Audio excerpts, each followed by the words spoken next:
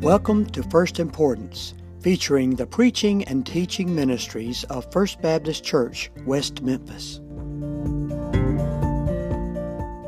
Well, I'll tell you, with the morning service that we've had so far, we ought to just stop everything and have a testifying service.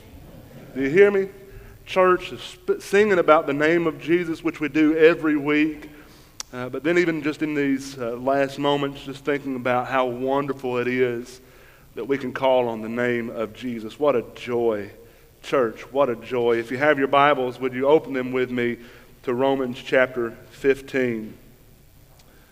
One of our wonderful choir members said, Josh, if that one was free, does that mean you're going to take 10 minutes off your service this morning, your sermon? I said, keep on dreaming. Keep on dreaming. Romans 15, 22 through 33 is our text today. We will finish chapter 15 today, and in the next 2 or 3 times that we're together in the book of Romans, we'll finish up this journey together. And I hope that it has been as a blessing for you as it has been for me. When I look at the book of Romans, when I contemplate the New Testament, I think about Paul, and I look at his ministry, I come underneath an extreme amount of conviction. I mean, here you see a man who, when he surrendered his life to Jesus, and by the way, what a conversion story right there, folks. On his way to kill the saints, and Jesus stopped him in his tracks, and he became on fire for the Lord. He would travel, we said this last week, over 10,000 miles in sharing the gospel with the rest of his life. There ought to be some conviction there, because not many of us can say that we've done the same. I mean, for some of us, it's difficult to make the trek from the Sunday school class to the church. Uh-oh. Oh, man. I'm going to get a letter about that. Okay. Just put your name down at the bottom of it. We'll be all right.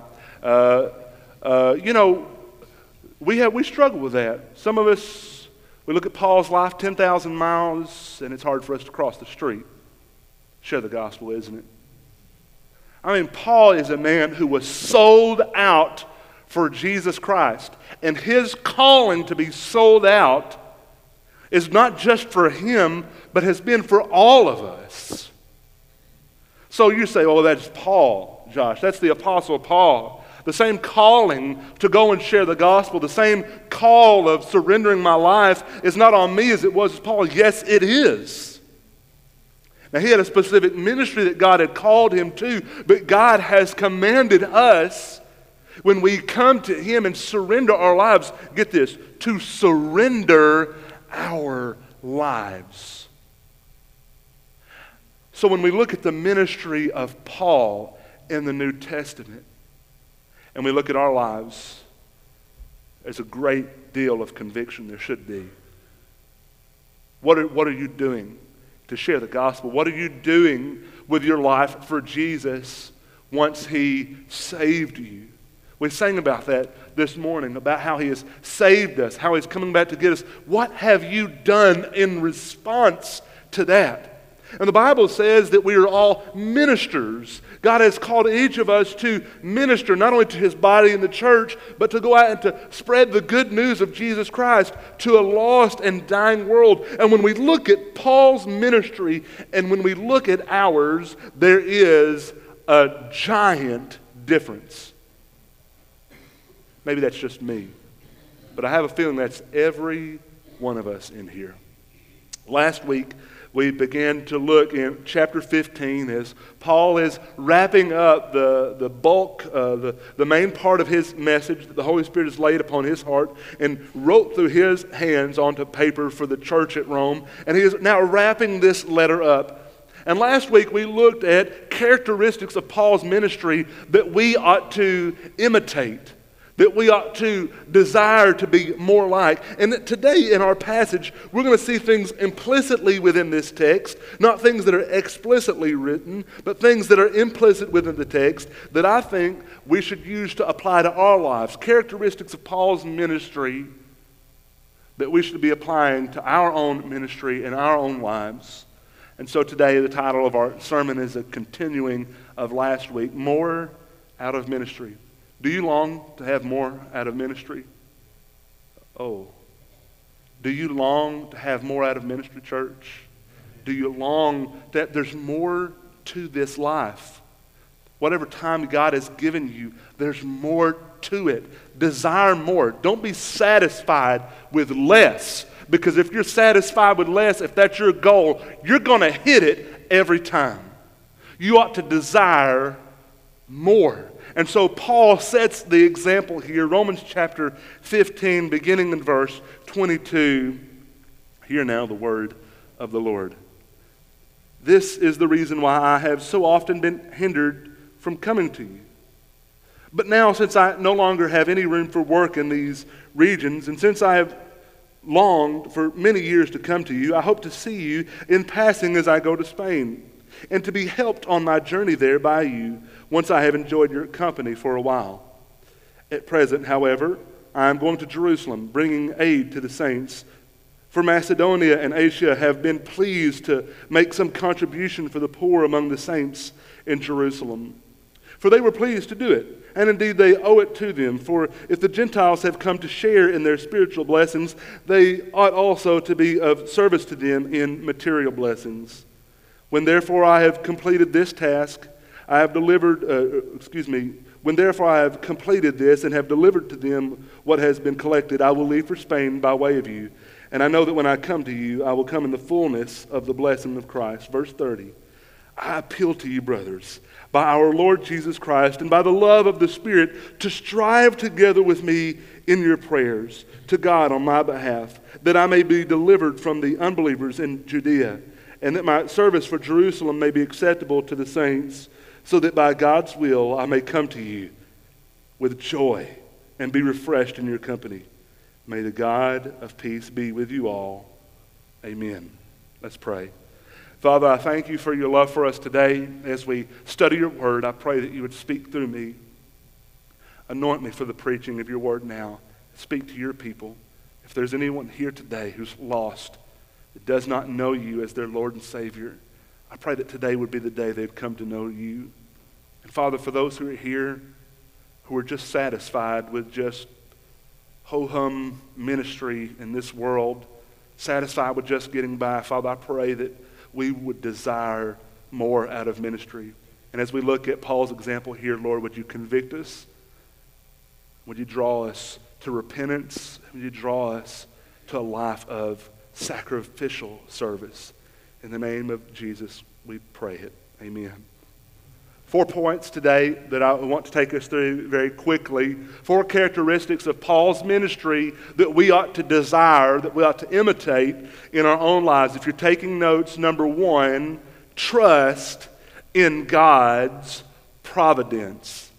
Trust in God's providence. Now, before we read this text, I think we need to ask this question: what is God's providence?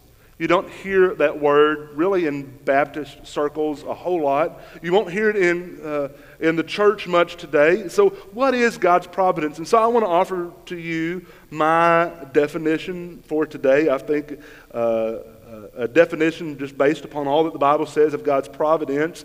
God's providence is God's sovereign guidance and care over all of his creation. God's sovereign guidance and care over all of his creation. How many of you know God's in control? Say amen. Amen. You know that God is on his throne, that he is sovereign, but you also know that he's working all things together. Everything that happens in your life and everything that happens in this world does not happen without the authority of the Lord Jesus. He allows these things to happen in this world. He is in charge. God is on his throne.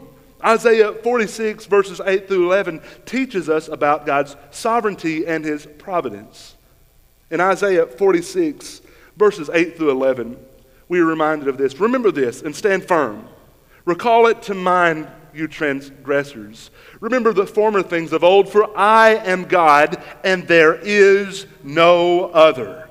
I am God and there is none like me, declaring the end from the beginning, and from ancient times things not yet done, saying, my counsel shall stand, and I will accomplish my purpose. Does that sound to you like a God who is haphazard and not on the throne? Does that sound to you like a God who's not in control? No, he says, my counsel shall stand, and I will accomplish my purpose. Verse 11 of that same passage, he says, calling a bird of prey from the east, the man of my counsel from a far country, I have spoken, and I will bring it to pass. What I have purposed, I will do. Church, I want you to know this. This is important. It drove Paul's life, and it should drive ours. God is sovereign, and we ought to trust in his providence. We ought to trust he is on his throne. He is causing all things, Romans 8:28 says. We know that for those who love God, all things work together for good for those who are called according to his purpose. Well, that ought to be an amen right there. Once you have difficult times in life, I don't understand this. I don't understand why I'd be going through this. The world says maybe it's karma. Maybe it's something you deserve. Or you know what? Life just ain't fair. Bad things just happen. The world says, why would this happen to me? Most difficult situations, the best of situations, it's all luck, it's all chance. But for those of us who are believers, when we are in the most difficult scenarios in our lives, when we don't think that we can go any lower, we can claim this promise that God works all things together for good for those who love him and who are called according to his purpose. Paul trusted in God's divine providence, that he was on his throne, and that everything occurred in this life happened with God's authority, with his allowing it to happen. Daniel 2:20-22 also speaks of God's providence. Daniel answered and said, blessed be the name of God forever and ever, to whom belong wisdom and might. He changes times and seasons. Who is that changes times and seasons? Chance? Is it just the way he created it and left it alone? No. God changes the times and the seasons. He removes kings and he sets up kings. He gives wisdom to the wise and knowledge to those who have understanding. He reveals deep and hidden things. He knows what is in the darkness, and light dwells with him. Church, I want you to know that our God is sovereign. And you can trust in his providence. And that's what he's saying in verse 22 of our text. In Romans chapter 15 and verse 22, read with me, Paul says, this is the reason why I have so often been hindered from coming to you. You see, Paul had been a busy man. Thousands and thousands of miles he had walked and sailed and went to share the gospel. He had been stoned. He had been left for dead. He had been out at sea. He had gone through all kinds of difficulties in this life. And yet he still trusted in God's providence. He was busy about the gospel work. But he had this in mind. He understood this. As he was out sharing the gospel, his heart longed to go to Rome and to meet those believers, to see those believers in the capital city of Rome. But he could not make it. He says, this is the reason I have been so often been hindered from coming to you. My heart has desired to come and be with you, Rome. But you see, God's on his throne, and he keeps moving me to different places. I'm trusting in his providence. Church, I want you to know something. Sometimes there are things in your life that you may want to do that you can't do because you just need to follow God's providence. Can I get an amen there? There are things that you can say no to. There are things that you may want to do that you ought to sacrifice because of God's sovereignty and his providence. And I'm preaching to the choir here today, but I'm glad that you are in church. I'm glad that you've committed to be here. There's 1,000 other places that you could be in this world, but you've chosen here today to be in this place, in this church. Praise the Lord, and thank God that you've made that decision. But there are things that you often have to say no to, the wants, because you surrender to God's providence. Paul says, I wanted to come to you, Rome, but I have been hindered. And that hindrance has not been chance. The word hindrance that's written here in the Greek is used of a ditch that is dug across a road that would keep an army from passing over. What he's saying here is it's God who's dug the ditch. And I'm just following him. I'm following his providence. When things happen in life that I don't understand, I trust in God's providence. Church, you can trust in his providence. His eye is on the sparrow. He's got his eye on you. You don't have to worry about these things. He's going to take care of you. You can trust in God's providence. On the second missionary journey that Paul was making, we read of an instance where God's providence really shows up in Acts chapter 16 and verse 7. Paul is wanting to cross over and go and share the gospel with a group of people, but in verse 7 of Acts chapter 16, Paul says that when they came to Mysia, they attempted to go into Bithynia, but the Spirit of Jesus did not let them. To go share the gospel with these folks, sometimes God shuts the door, and you got to be okay with that. Sometimes, now listen, not every shut door is meant for you to just say, well, he's going to open a window. Sometimes you got to go and wiggle the knob. Sometimes you got to kick it in. But a closed door does not mean that God is shutting it all the time, but we should trust in God's providence. You can trust in God, church. If you've trusted in him for something as important as your soul and salvation, what are these other things in life? What's too important for you to put on his plate and say, I trust in you? Paul trusted in God's providence, and he lived through God's providence. As God opens up doors for us to minister in West Memphis, in Marion, as God allows, we will do that. We ought to follow God's providence. As God gives you opportunity to share the gospel with people around you, you ought to take advantage of that. We are to follow God's providence when he shuts doors, and when God says to you no, you ought to be okay with that. When you get into bad situations in life that you don't understand, you can trust that he's on his throne. He's sovereign. Number one, trust in God's providence. But in verses 23 through 24, I want you to see this aspect of Paul's ministry, this characteristic that we ought to take into our lives. Make a plan. Make a plan. Look with me in verses 23 to 24.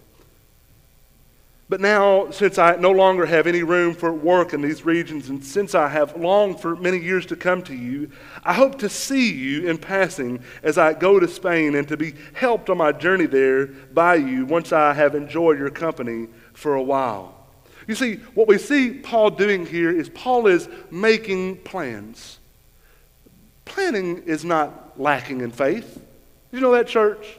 There are some problems in the church today. There are two equal evils, I think. It's those who plan and will not budge from that plan, and those who believe that if you're going to follow the Lord, you have to be a spiritual hippie. No plans. Just flow and go wherever he moves. God gives us our minds. He gives us ideas. We're to be people who are planners. I'm not naturally good at that. I know I'm going to get an amen from the front row here. I'm not a good planner. But when it comes to work at the church, I work really hard. Did you know that your staff, your ministers have gotten together and we have prayerfully planned all of 2020? I'm talking most of the sermons, probably 75 to 85% of what we're going to go through, our theme, what God has laid on our heart. We're doing that because God has given us minds and hearts to prayerfully seek him and to plan. Dwight D. Eisenhower said, in preparing for battle, I've always found that plans are useless, but planning is indispensable. George S. Patton, another general in World War II, said, a good plan today is better than a perfect plan tomorrow. And of course, you know, Benjamin Franklin once said, by failing to prepare, you prepare to fail. And y'all, I said that like 100 times in the mirror before I came up here because I knew I was going to mess up that quote. So I'm very proud right now, okay? By failing to prepare, you prepare to fail. God has given us minds, He's given us hearts to seek Him and to plan. What Paul is doing here in verses 23 through 24 is he's making a plan. All right, I'm going to go and take care of this very important thing that I'm doing right now, but my plan is I want to come your way and I want to visit you, and after that I want to head to Spain. And I'm not going there to see the sights, brothers and sisters. I'm going there to share the gospel of Jesus Christ with those who have never heard. We ought to be people who make plans. Proverbs 16:3 says, "Commit your work to the Lord and your plans will be established." Now, I'm not speaking of family vacations. I'm not speaking of finances. All these are important for you to plan, but you ought to plan to minister. Are you setting aside time weekly to minister to your family? Husbands, let me get real with you for just a second. Are you leading your family in prayer or Bible study? Are you checking in on their spiritual well-being? It is your responsibility. It is my responsibility. I fall so terribly short there, but I want you to know, brothers, we ought to strive together to lead our family, not just to take care of them physically, but spiritually. Lead your family to church. Lead your family in prayer. You ought to be planning this. It ought not to be haphazard. When I was growing up, it was a certain thing in the morning. My dad is an early riser. It makes me sick. Everyone in my family are early risers but me. And I am the black sheep of the family in that sense. I'm going to sleep through that. But every morning at 7 o'clock, we had to be ready to go to school, because at 7 o'clock in the morning, we were going to have Bible time together, family devotion. Men, are you making plans to minister to your family? Are you making plans to be at church? If you don't make plans, things are going to come up. Well, man, I had this. Well, I guess you didn't plan on it then. You can plan on one thing, whether I'm pastor here or not, I'm going to be in church on Sunday. You better believe it.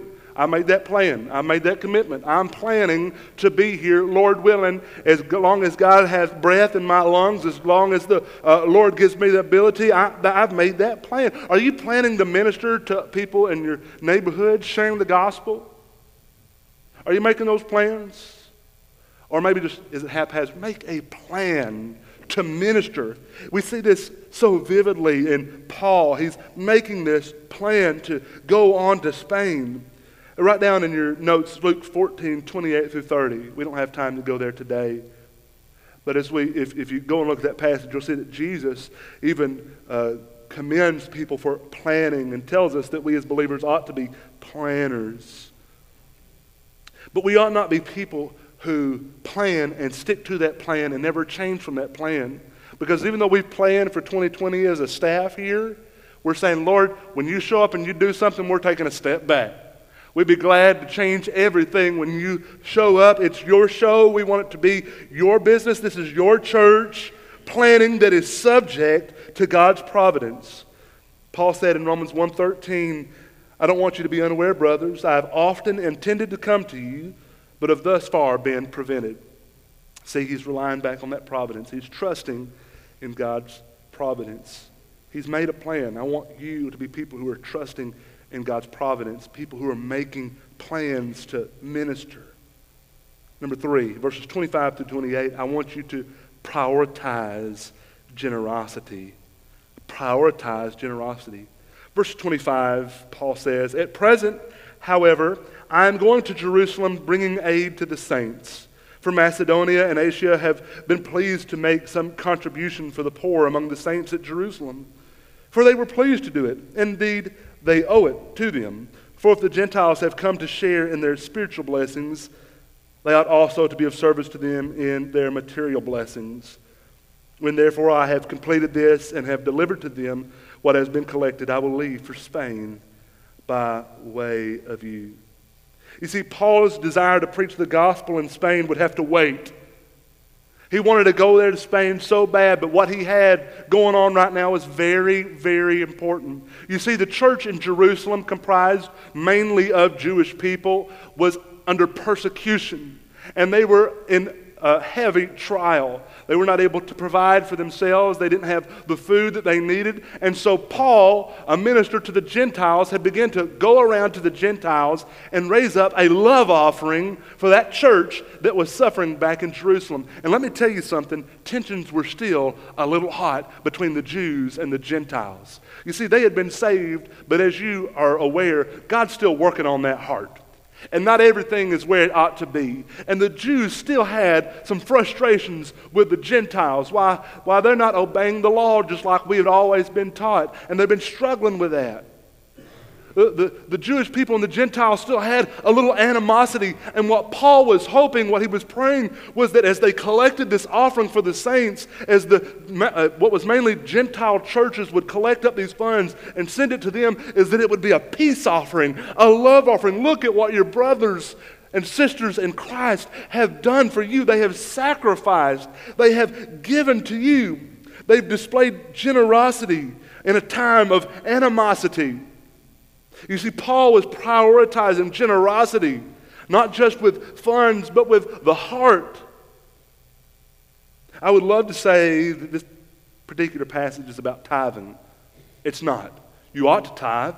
You ought to give. You ought to do that as you are paid. You ought to do that proportionally. All those are very important. But this message, this particular passage, is not about tithing. It's about being generous to brothers and sisters in Christ when they're going through difficult times.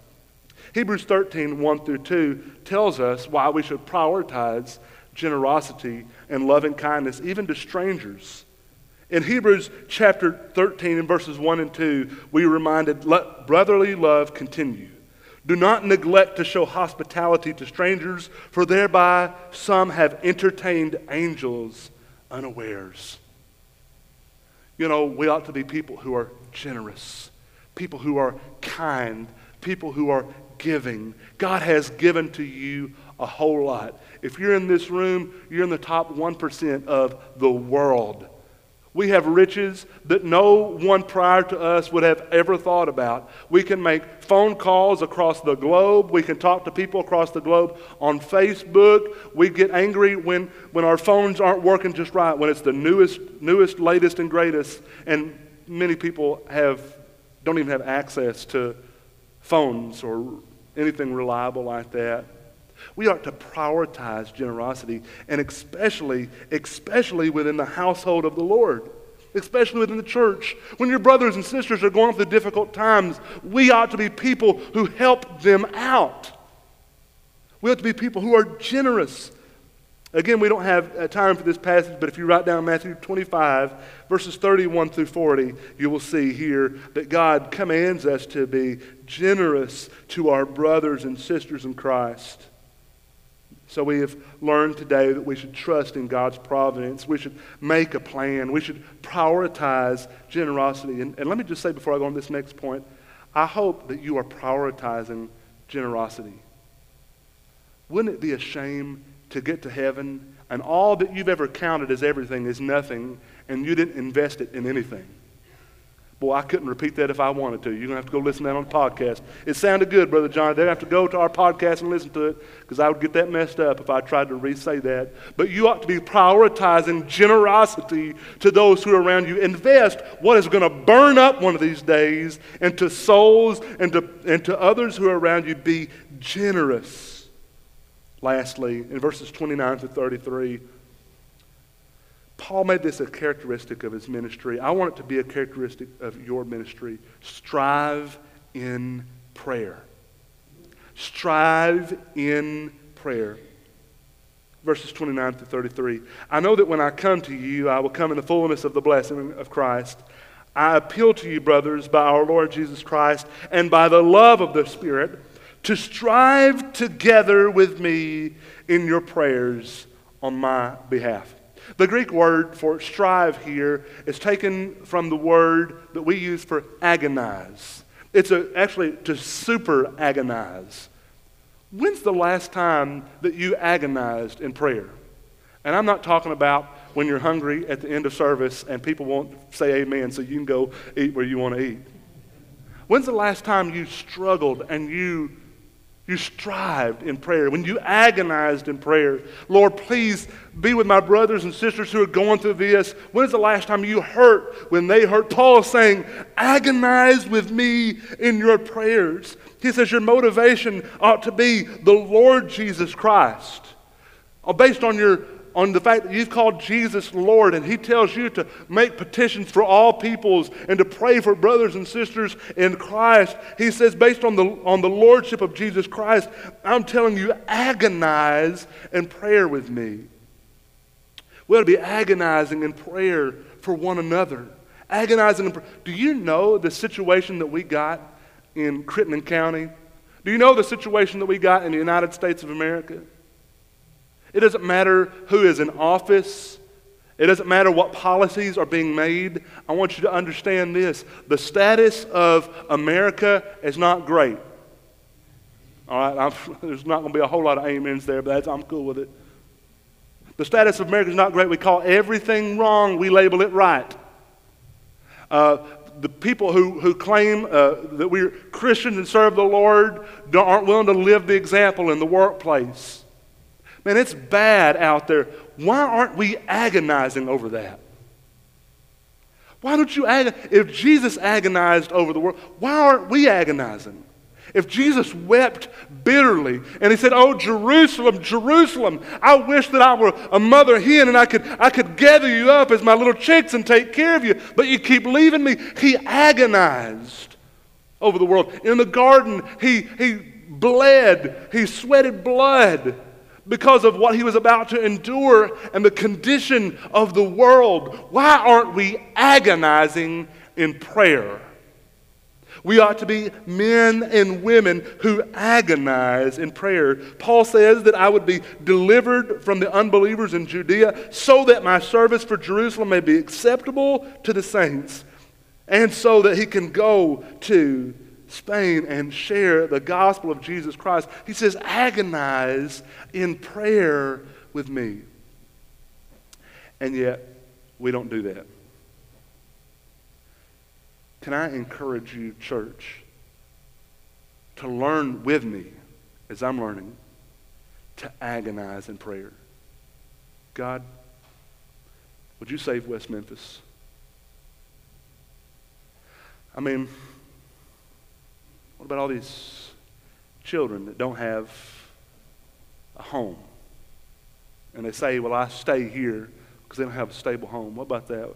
Lord, will you help us to share the gospel with them? Will you save these children? What about these people who have given up and lived lives enslaved by drugs and working for gangs and living murderous lives? And don't you desire that they be saved? Why don't you agonize? If it were your child, you'd be agonizing over it. But we have to be agonizing over these people who we are around. Paul says, agonize in your prayer for me that I may be delivered from the unbelievers in Judea, that my service for Jerusalem may be acceptable to the saints. And this is so that I can come to you and then go to Spain. Agonize in prayer. Strive in prayer. Today, I want you to take home 4 things with you. And that is this: trust in God's providence. He's on his throne. You can have faith that he's working out all things for your good and for his glory. Be people who plan ministry. With your neighbors who've not shared the gospel with, make a plan to talk to them this week. With those people that you've not invested the gospel in, make a plan this week. Prioritize generosity. We see this in Paul's life. Please make plans to prioritize generosity. And then finally, strive in prayer. Would you do more than just the, Lord, here's my wish list, I'm done. Would you strive in prayer? Lord, give us West Memphis. Lord, give us Marion. Lord, give us Crittenden County. Lord, we want Arkansas. Lord, we want the entire United States. We want to see people come to know you in a real and a powerful way, and we're going to agonize over this. Would you join me as I learn to do these things that Paul said to us so that we can have more out of ministry?